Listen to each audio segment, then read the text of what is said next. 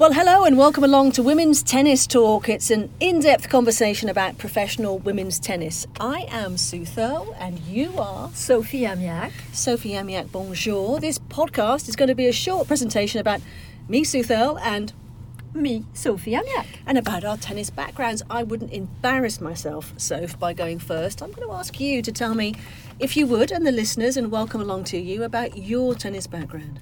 Yeah, we want to make sure that you think that we know a few things about tennis here and there before you start listening to our podcast. So anyway, you're going to make your own opinion after you hear us. But basically, I'm French, originating from France. I was born in Paris, in La Île-les-Roses, outside of Paris. Moved to Nice with my parents at age 2, and then started to play tennis by age 4. Very lucky in a small, very little club on red clay, which I hated red clay throughout my career. We'll go to that maybe at another time. And then eventually started to play very well under 12, under 14, and then won the under 18, starting actually to get pro and turn pro at age 17, which was very early at that time. But, I was about 116 in the world then, and career started right there. And I played about 15 years on the tour from 1980 till 95. And had an injury, dropped out of the ranking. I did reach the top 60 as 57 was my highest ranking in the quarterfinals at the Australian Open. But an injury occurred and I had to choose either to keep going or to stop. And I was very lucky to have known Billie Jean King, who at the point that I was going to quit tennis, couldn't believe that at 24 I would stop my career and not started. And was kind enough to help me out and said that she wanted somebody to hit with as she was done with her own career herself in Chicago, and say, hey, why don't you come to Chicago and start hitting some balls? And, I didn't have anything to lose. And when the king asks you to come to Chicago to hit some balls, you go to Chicago. So that's what I did. I packed up, went to Chicago, and one thing led to another, that she actually started coaching me. The first day that we went on the court, she asked me to give her a lesson. So you imagine, a lesson, giving a lesson to Billie Jean King. And I looked at her, I said, but you know everything. She goes, I know everything, but I don't know what you know. And she wanted me to basically explain to her, what I knew, what I understood about the game. And it took about 5 minutes before she called me back to them and said, okay. She understood that I didn't know really squat about tennis, except I knew how to hit. But to explain it and to go through the understanding of what is topspin, what is, grip, etc. It was difficult for me to explain it. So anyway, because of her, I went back on the tour. I dropped about 565 in the world and started all over again. I love the way you say about 565, like you don't know. Exactly.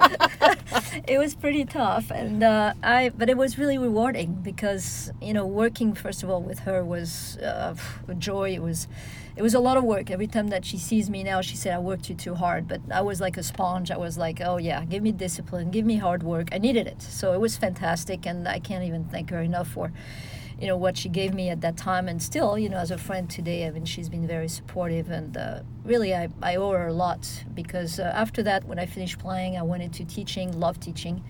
But I hurt my back in 2008 and couldn't teach anymore. I had a great job. I was working in a multi-sports fitness place and tennis on the Cape, in Cape Cod in Massachusetts, as I was living in the United States at that time. And unfortunately, 2008, couldn't hit anymore, couldn't really teach more than 10 hours a week, so I had to figure out something else. So I went to a wine and spirit school. I figured, forget tennis, it's not looking good. I'm going to go to my next passion. My next passion was travel, wine, and food. I'm French after all. What am I going to do? It's a no-brainer. Oui, oui. So I went to this school and I attended this great school, which was a 4-year program. Taught me tons of stuff about wine, and to this day I use it as I have a small company that I take people to France to travel and to enjoy wine and food and tennis when they come around and to play with me. But so it's it's kind of like something that got me to forget about tennis and my depression, because I went to a stage in my life where depression was part of it, especially when I lost my job and didn't know what to do. And eventually, I got into commentating, and that was really what got me into where I am today. I'm commentating for the world feed for different networks in France and around the world, different slams, and that's how I met you. And that is how we met, wasn't it? In a commentary booth. Yeah, and that's how today I'm loving the commentating business. I'm loving commentating women's tennis mainly. I think the depth of women's tennis is fantastic, and I'm loving hanging out with you. And I said, hey, why don't we do a podcast and talk about women's tennis? Why not? Well, we have a great time commentating on it, don't we? Because we've seen some matches, some great matches over the years. It's been years now since we've known each other. That's right. So now, what about you? Where are you coming from? I mean, I know your journalism is a long 2, 3, 10 pages probably of experience as well. Well, I have to say my tennis credentials on the court are not quite as impressive as yours. Well, so my journalism credential. I wouldn't go that far also. All I'm going to say is I'll see you your Grand Slam quarterfinal at the Australian Open. I think it was against Chrissy Evert, am I right? That's right. Okay, and I think that my biggest achievement was reaching round 4 of the Perranporth Grass Court Championships, that mighty event in 1983, where I was a little unfortunate not to make it through to the quarterfinals.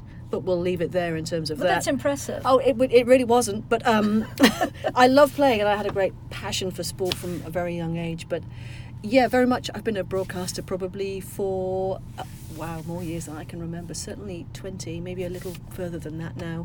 And I was figuring out when we were talking about this how many years I've broadcast at Wimbledon, the holy grail, especially if you love your sport and your tennis and you're British and you want to work on a British sporting event, it has to be Wimbledon. This is it. And it's 20 years I've been going to Wimbledon. That's amazing. I know, it's been fantastic, and I've been commentating on tennis probably for the last 6 or so for various networks like you, the World Feed for women's tennis, the World Feed for men's tennis, for Amazon as well, and for BT and for Sky in the UK. So it's a joy, a pleasure and a joy. There is no happier moment than sat behind a microphone watching a match with 2 women at the top of their game, literally and metaphorically.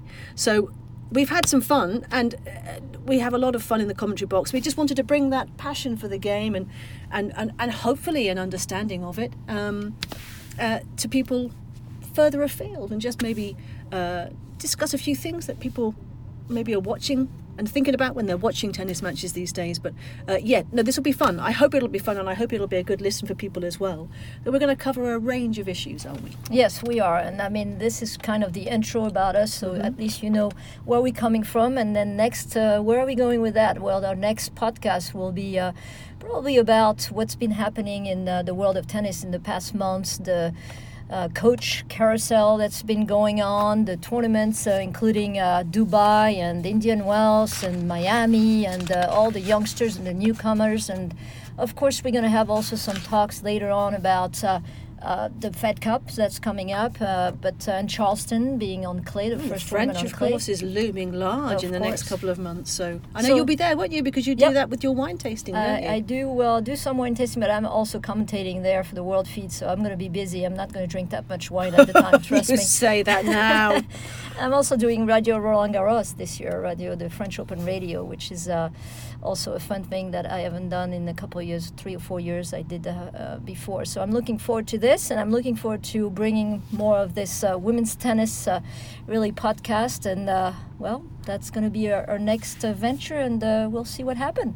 Okay, Sophie, it's been great doing this to start off. It's been great getting to know a little more about you. I knew it already, but they will know it now, the people that are tuning in. Thank you for your company as well, and do join us again, because next time, if you really do enjoy women's tennis like we do tune in, because we're going to be having a look at the coaching carousel, as you say, on the women's tour.